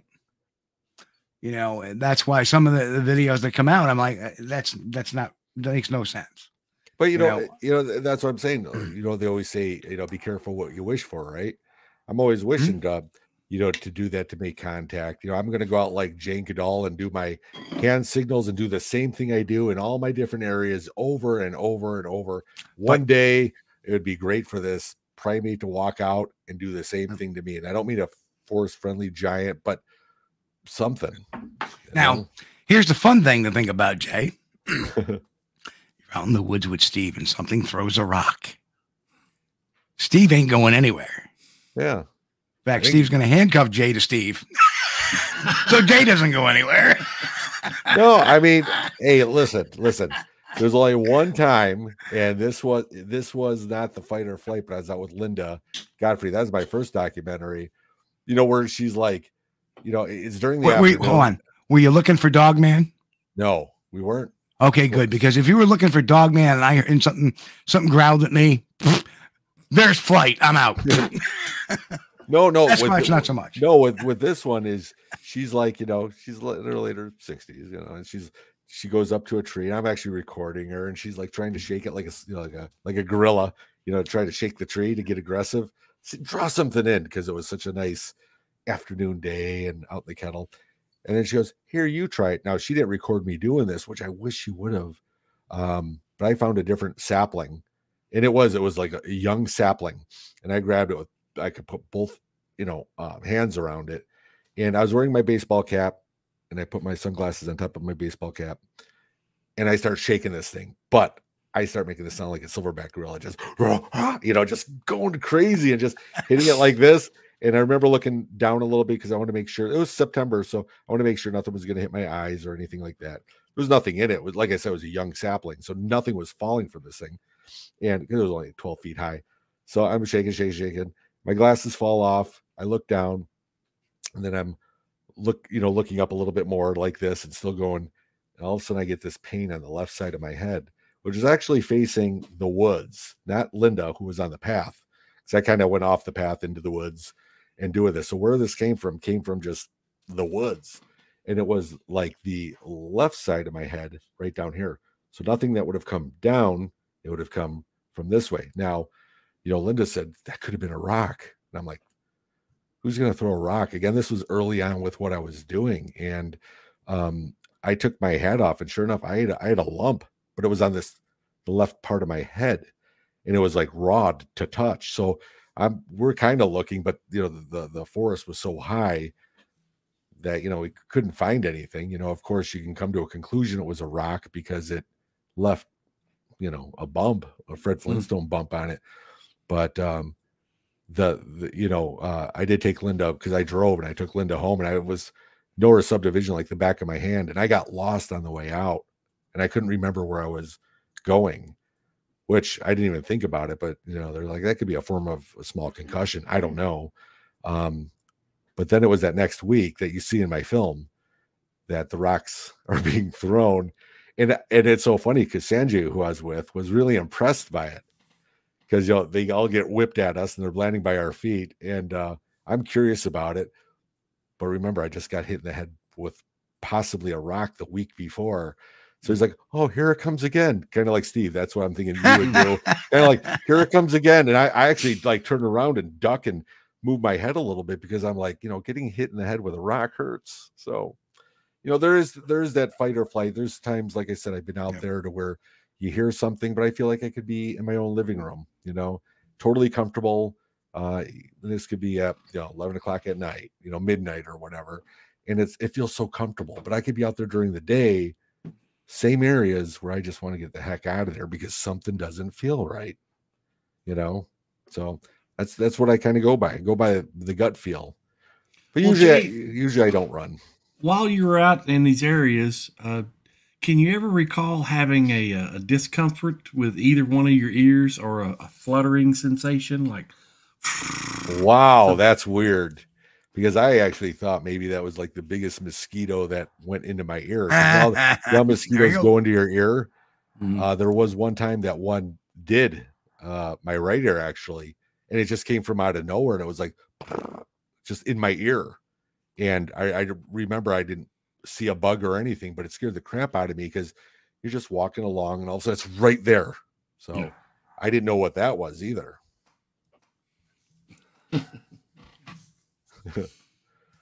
But yeah, no, so it's those different type of odd encounters out there. Again, how do I associate everything with Bigfoot? Just because it's the woods, I mean, I don't know but that's what I'm saying is I try to record everything I'm doing in Wisconsin, and I'm listening to what you guys come across in your necks of the woods,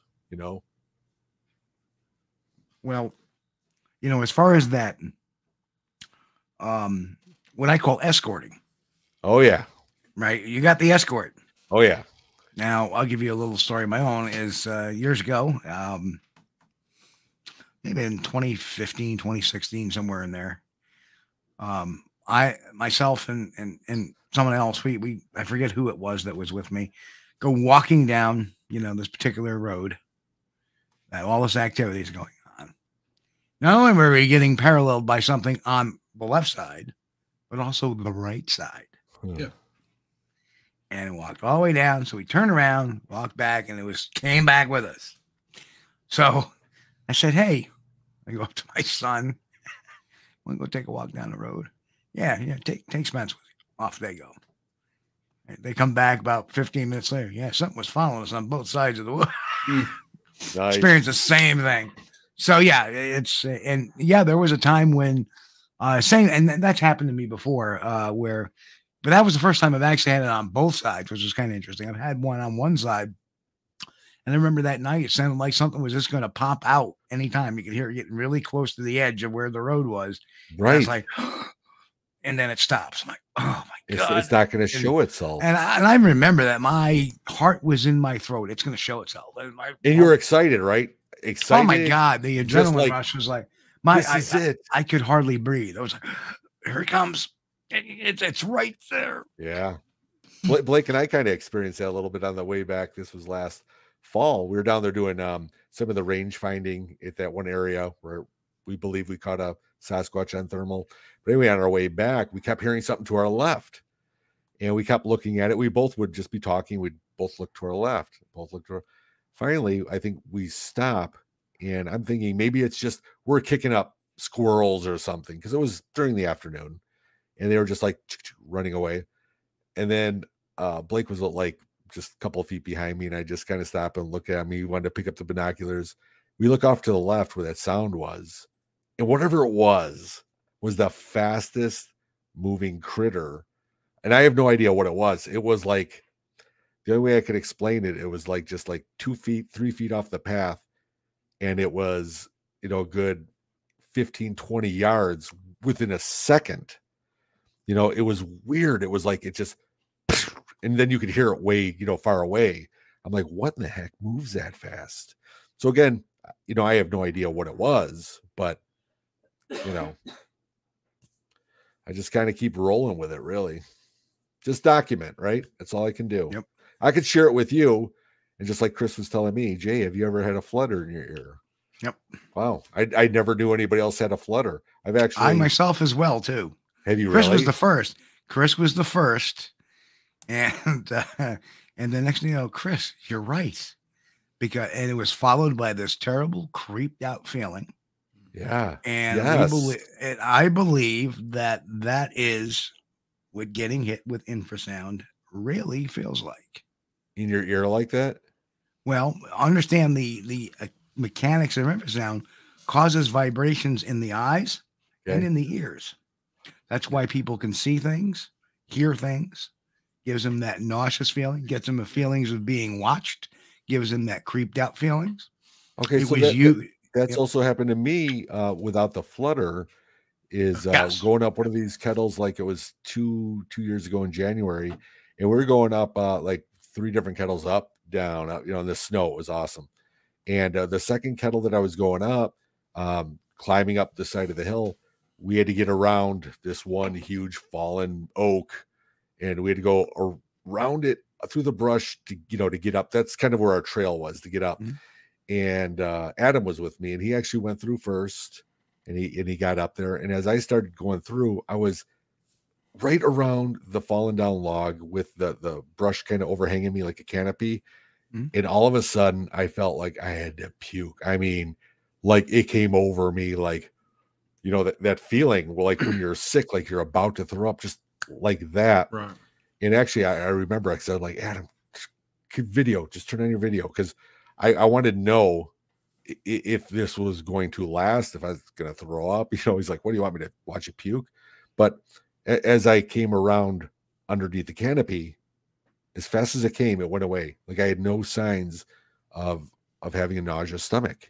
And that just struck me as weird. You know, you kind of know your body, right? Right. So. Well, here's a question. Did you see the movie Paranormal Activity? Yes. Did you see it in the movie theaters or on TV? Saw it on TV. Now, why do you think that movie did so well in the movie theaters, where people were just creeped out and felt scared the crap out of them? Because they're around everybody? Because they buried infrasound every time. Remember that little noise you would hear every time the ghost, you would hear this. Yes.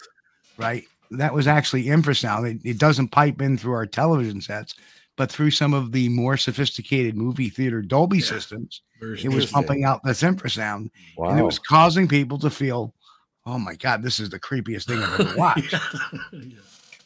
So is that what you're saying? When I watched it at the theater, it was a lot more creepier than when I watched it when I bought the Blu-ray, watched it at home? No. Chances are that it was probably just creepy the first time because you hadn't seen it before. Oh, okay. I was just wondering if something else was just like, you know, more of that fear factor. Oh yeah, this is the scene where the kid, you know, takes the kid's arm off. Yeah, we know that. Yeah, that's true. But you watch it the first time and you're like, oh, yeah. They definitely just did that to play with the audience, you know, and actually, you know, they did it for better reviews too, of course. But it was pretty clever. A success plan that made people flock to that movie. Yeah. It didn't. That's why you watch some people that have seen it And I'm talking about the first one. Because I Right. thought the first one was brilliant. It was. Um, Just like the first Blair Witch, I thought was. I thought that was brilliant too. A lot of people say, "Oh, well, yeah." I thought that was brilliant. It was Yeah. Pretty it cool. was, but yeah. So No, so you were saying, so it's like I've had that throw up feeling, and I've had other people that I've been out with, same area actually, not the same kettle we were on, have the same thing. All of a sudden, feel like they're just going to throw up, and it just goes right through them to a where it might last just a couple minutes, and then they're fine. Right. So, Well, yeah, Jay, check- I had noticed back in 2010 when I was having a few exciting encounters. Prior to the encounter, I would get that sometimes, not every time, but sometimes prior, I would get that in the ear. And then when that happened, I would know, okay, start looking around. Something's Okay. going on. Check out the tree trunks. Look very closely. Does that tree trunk look kind of fat? Why does it look kind of fat? Stuff like that. it is. I can't believe you asked me that question.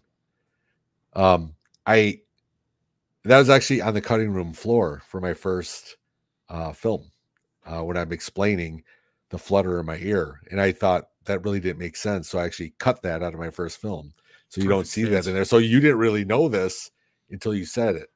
So that's pretty cool. It makes perfect sense. Yeah. Wow.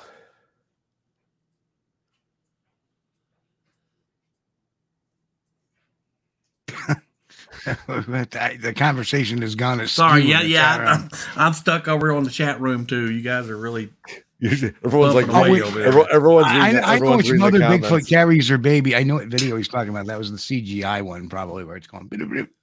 Which one? Oh, there's one there. It's going Yeah. across that. And it's obvious CGI. Now I think there was one made. Who was it? Oh gosh, never mind. It's gone. I haven't Not really the- honestly seen a good Bigfoot show since Harry and the Hendersons, in my opinion. I'm just not, I don't know. These movies that come out, I mean, they always make it out to be just like this monster, the terror, and Yeah. more Dogman-ish or something, or werewolfish. Yep. That's just my opinion. I look at it. I know a lot of people are into that, into the killing and slaying and horror and everything like that. I want to. Well, you know what it is? It's become this culture now of how Bigfoot is violent. Yeah. Yeah, And he'll snatch you up in the woods. Yeah. yeah. No. And studies will show, although there are some cultural differences, Yeah. such as certain chimpanzees will attack monkeys, Right. certain gorillas even now they're learning that will eat meat, believe it or not. Yeah. See, I don't fear that when I go out there. I mean, you should. of course, what I fear is man. If I'm going to walk into somebody else out there, of course, running into a cougar or bear or its cubs or whatever, Right. that would be like my number one. I'm not worried about running into a Bigfoot or Dogman or any cryptid out there. It's just you're out in the woods, right? So I just don't want to brush up and get a tick on me. It's like there's I'm a worried tick. about the ticks. There's You're worried poison about the ivy. ticks. Chris is worried about the snakes. Yeah, I do. I load myself up with that permethrin, Sawyer's permethrin, on my clothes. Oh my god, that stuff's. I haven't had, knock on wood, I haven't had a tick since 2014 before I started using it. I live by it. I spray everything: shoes, Well- socks, pants, shirt. Back in 2010, I didn't have a whole lot of funds available, extra funds that is, to go Bigfooting with for equipment and stuff, and I spent like $280 on a pair of snake boots because some of the areas I was going into, man, it was like, oh wow, you could walk in there and have a rattlesnake hanging off each leg when you came back out if you weren't careful. But do you see what So- we see? The thing is, from where Steve's location is, Chris, and mine, they're all different. You're right. If you invited me down, Chris, to go hiking down with you, I'd be like, absolutely. But I would take that precaution of saying what's out there that's potentially going to be dangerous or poisonous or anything like that. Because if you're like, dude, yeah, go ahead, walk out with your hiking boots, see if you get bit by a rattler out there, see how you feel when you just step on them unexpectedly. So Yeah. that's what I mean. I would take that heed before I'd go, just like Steve. If I came out by you and you're like, oh yeah, we got black bear around here all the time, you know. They're here by the dozen. I think finding the trackway has it. What's If you that? want to see Bigfoot, go out in the woods and start talking politics to yourself in samurai chatter. A Bigfoot will quickly show up to argue with you. Yeah, it's possible. No, I never ever speak politics in the woods. Yeah. Jay said the only physical reaction I can remember is when I had my encounter. I couldn't swallow, like my mouth got completely dry for about 20 minutes. Yes, that's called shock. That's called shock. Yep. You're going. Yeah. Things start to when you go in. There is something called psychogenic shock, which is mimics a lot of your physical shocks. There's numbers of different shocks. There's hypovolemic shock, which is loss of blood or fluids. Because if you get super dehydrated, you can go into hypovolemic shock, or if you lose a lot of blood, you go into hypovolemic shock. They have cardiogenic shock, which is if you have an issue with your heart, you go into a certain kind of shock. But then there's psychosomatic shock, which is where you see something so devastating, your body mimics that. Now it's your brain protecting it. So you end up losing, sensations to your body. Your skin your adrenaline hypes up a little bit. And you become, especially with an adrenaline dump, you become unable to do certain functions like swallowing. You lose your saliva in your mouth. You're in your fight mode, and that's kind of a shock way. It has to do a lot with a cortical steroid dump or adrenaline dump. So yeah, this is good information. I wish I could read about that. No, it's like we were just talking. It's like, when we're all out there having different experiences. The one thing I was going to ask you guys, and I don't want to put you guys on the spot at all, because it's very easy to say, when we go down to Steve's 4 categories, the apers just will remain apers. Would you ever think about expanding that thought into something other than what you think it is? Just this is just kind of on the spot, just throwing it, because people have asked me that too, the same thing. They'll be like, "Do you think it's?" Well, just fine. I talked about the Nephilim. Yeah. Yeah. I decided to call that category the Holy Rollers. No, come on. Biblical Bigfoot's a lot better. Which is okay. Well, I mean, you got Apers, the Woo, the Holy Rollers. Yeah, I guess. And the Ghostbusters. What would you call the ETs then? Yeah, call them something fun. Give me a minute. I know. I'm trying to think. There's ET. That's all I can think of. There's nothing really fun about it. Or Mac and Me. The ripoff of ET. I know, right? The saucer something. I don't know. The saucer squatchers. There you go. Saucer squatchers. Yes, sir. That's it. You got to coin those. You got to coin them. But I'm just saying they're really good. But that's what I'm saying, and that's kind of what I was talking to Ken about. Like I said, up in Michigan, just asking him just straight up, just like, you're sold because he's feet on the ground, zoologist, looking at it just from the science point of it. But is there any point that you could ever, expand from that just to fancy the idea, if it's even a possibility, or is it strictly? No. Are you saying you want me to come up with a 5th category? No, not at all. Although I probably would be that 5th category. You call it the J Squatch. I think everybody needs to have an open mind. And a lot of the times, or it could be the Kook Squatch, and nobody's seeing nothing across the board. I put my face next to it. I kind of like Steve. I kind of like base what I think on what I've witnessed. Right. And if you see something, do something odd, like. If somebody sees one, I've got a dog in the background. Sorry, guys. That's okay. But if somebody sees one, if I were to see one, disappear into a portal out of thin air, okay, then I might start accepting that that's a possibility because, hey, there it went.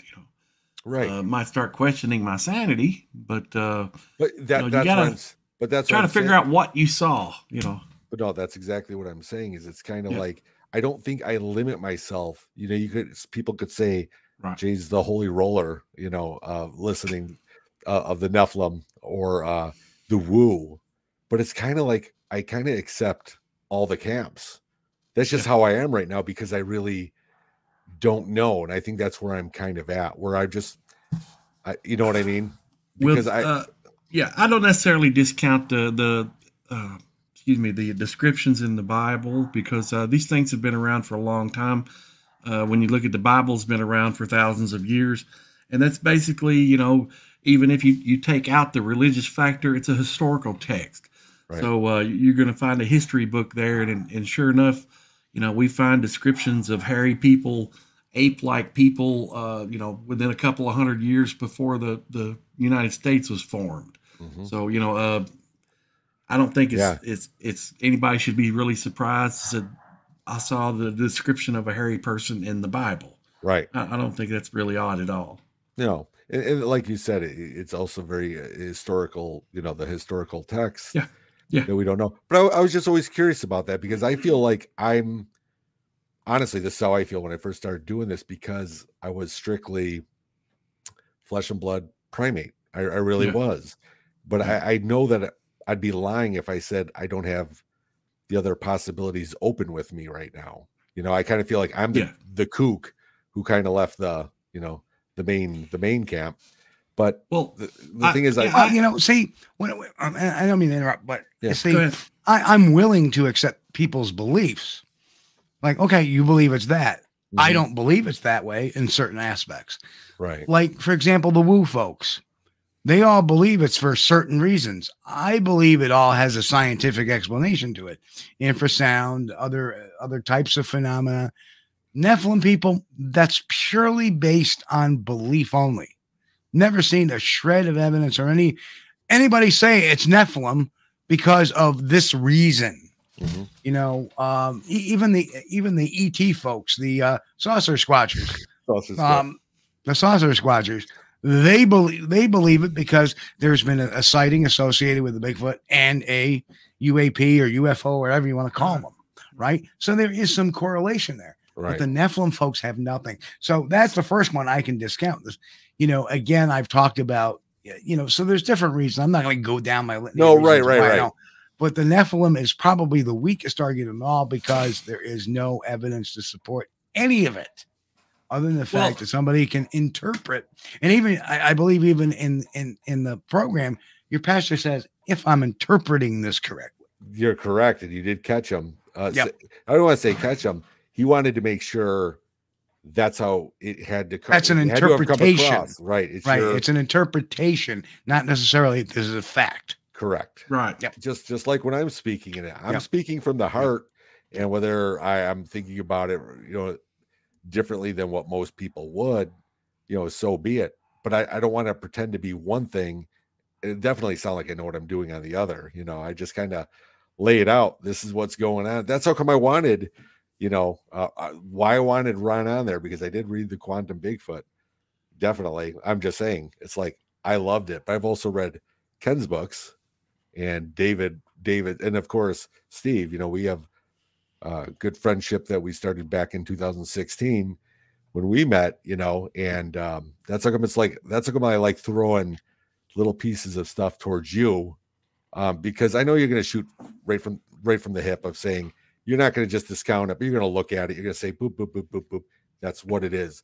And whether it's not the answer I was looking for, at least I learned something from that. And that's how I looked at it. So honestly, the vocals I sent you, and the thermal, I didn't know if they were just going to be passed off like boom, boom, boom. But you really looked at them, and that really helped me out with our investigation on our end. And then we just leave it up to whatever it could have been. Yep. I firmly believe that the Nephilim explanation in the Bible is used to describe giants. Okay. There's also other interpretations that open for hairy people in the Bible. Not necessarily that they are combined with angel DNA and human DNA, but that may be their early explanation, and they've tried to come up with a way to explain why are these hairy people different from us. Very possible. Very possible. Yeah, Ron's take on that is very interesting. It was, I thought it was going really well. And then he came out with that. And I was like, yeah. Well, now we will find eventually we will find the DNA and they will uncode it, find out what it is. We're going to find a lot of stuff that will be in from the Denisovan DNA research that had been done years ago. Yeah. They found a piece of the DNA that contained a section of hominid that is unknown to them. I mean, it's not on file anywhere else. Right. There's one of our ancestors or relatives out there that we have never got a fossil from. And we don't have DNA from it. So yet to be found. And this very well could be, I don't know if Bigfoot's it, maybe part of it. Yep. But it's still out there. Isn't this adventure fun? It's I mean, fun. it certainly is. Just doing this because Well, I'm just saying it brings out the dialogue for me because listen, just listening to you, Steve and Chris, talk about your experiences, your knowledge is the same way when you were saying, Ron went a certain way. That could have been, a lot different from the Aper side, let's say. But at the same time, I'm listening to that the same way. It's like I absorb. Yeah. I absorb it, I guess. He said a lot of stuff that made some sense. Yeah. There's a lot like Ken said the same thing up in Michigan. He's like, oh yeah, Ron's a good guy. I really don't believe we don't agree on a lot of things, but he's a great guy. And I'm like, hey, that's cool. Yeah, I'm actually really, people don't believe this, but I'm actually a skeptic. I'm from Missouri. Show me, I'm in Kentucky, but I feel a lot of kinship with the Missouri for the show me state. Okay. If you want me to believe something, or if I'm supposed to accept something, well, then show me. Now I've seen evidence of Bigfoot, but I've not seen evidence, that couldn't be explained of extraterrestrial. Now I've seen stuff in the sky that I couldn't explain, but that doesn't necessarily mean, oh my God, it's the Borg or we're under attack from alien species. I like that. You got that little reference in there, the Borg. I like that. Gentlemen, we have just under 3 minutes left for show. Oh, wow. Look how quick that goes when we're talking good stuff. And Jay, you said something earlier. You're absolutely right. When I start talking to folks like you and people where we're talking pure research stuff, God, that inspires me to go out and do more. That's the stuff. And it's never gotten dull after all these years I've been doing this. Same. So, I always feel like there's a calling out there. So, hey, next year is 25 years. Wow. Hey, then I need your 25 years to come up, bring your lovely wife out here to Wisconsin. Absolutely. Make it so let's get let's pitch our Blu-ray.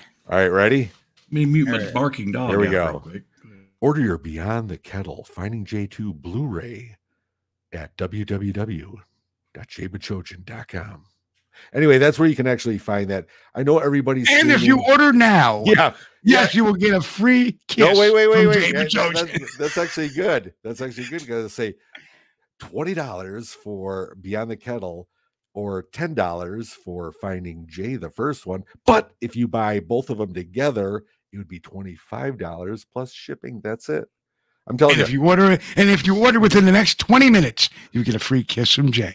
I won't kill this baby seal. Used cars. But anyway, so it's on both on Amazon Prime and Vimeo. I have the hard copies, both professionally burned, high quality, excellent. Can't thank you enough, Steve, for not only for contributing to my film, because you really did a great job through the whole thing. You kept it grounded right where it needed, where I wanted it to be. So it wasn't all over, and for having me on tonight to talk about it. That's been great. For both you guys, thank you so much. Hey, Jay, after the show, stick around. I got to say something really funny to you, but I don't want to give it away to the audience because we got to see it. But yeah, Jay, as always, it's great having you. With a great discussion. Great movie, by the way. And you know what? I will say this: Steve's Cliff Notes. Review of the film. There's some deep shit we're talking about in that film. So that's awesome. That's all I have to take it. It's not it's not the Titanic. I'm no James Cameron, but there's some interesting, like you said, there's some deep stuff in there. Yeah, there's really some deep stuff. But like I had to throw in that funny. That's awesome. But okay, folks, Chris, do your thing before we sign out of here. Again, we want to thank Jay for being on. We appreciate having you, Jay. Always a pleasure. And we want to thank all of our listeners in the chat room and everybody's on the podcast. We appreciate all y'all. Love every one of you. Tickled to death to have you every week, and so honored by you being here. And if it's your first time watching us on YouTube, hey, hit the subscribe, smash that thumbs up button, give us a like. Sharing is caring. Sure is. Yeah, share that podcast. Bear down. Dub Bears. Anyway, on behalf of me and everybody here at Squatch D TV, we want to wish everybody a happy and safe, healthy week.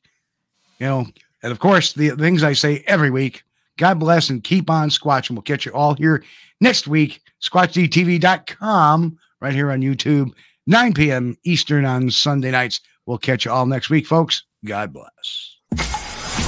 Hey, folks, you've been watching Squatch D TV. Join us each week, Sunday night at 9 p.m. Eastern for the latest on the Bigfoot mystery. As always, we thank you for being our loyal viewers and encourage all to subscribe to our YouTube page at youtube.com/Steve Culls. As always, have a great week. Stay safe. God bless and keep on squatching.